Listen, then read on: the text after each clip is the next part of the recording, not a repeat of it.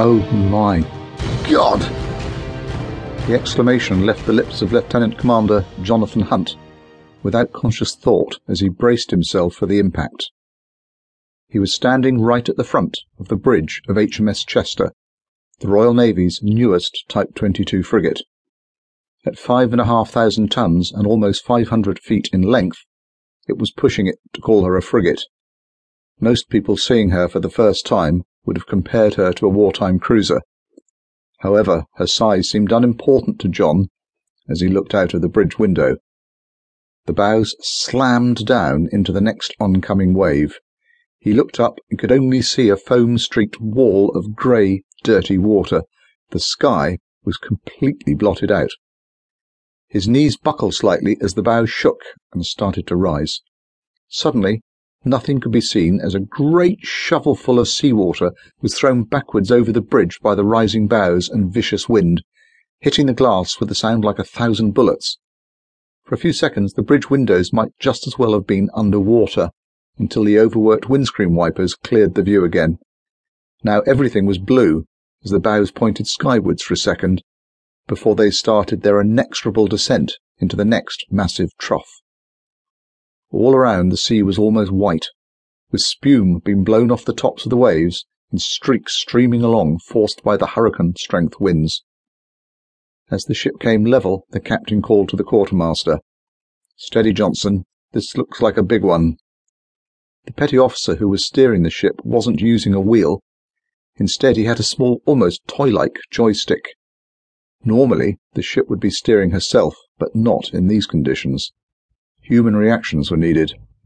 As the ship teetered downwards again, the quartermaster found he had full port wheel applied, and for a second nothing appeared to be happening.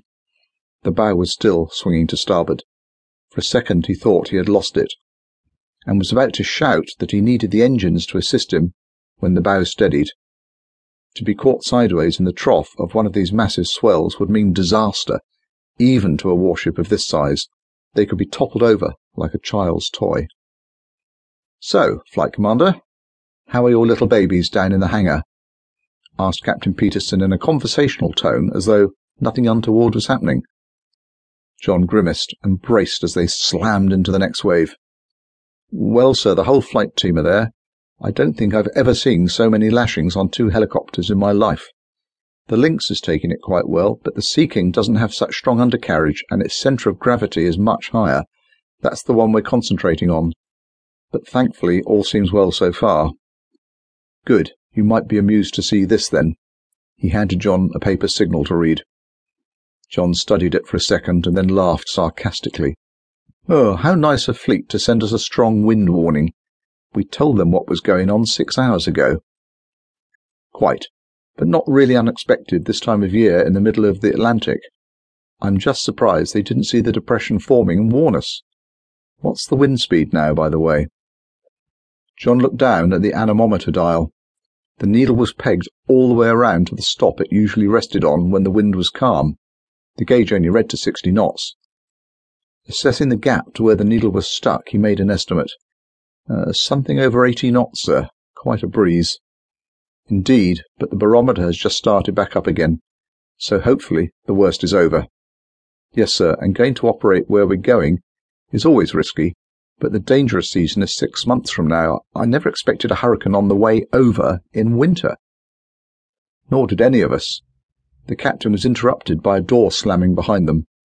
Paul Tarrant, the ship's first lieutenant and second in command, came into the bridge, dripping seawater from his foul weather gear.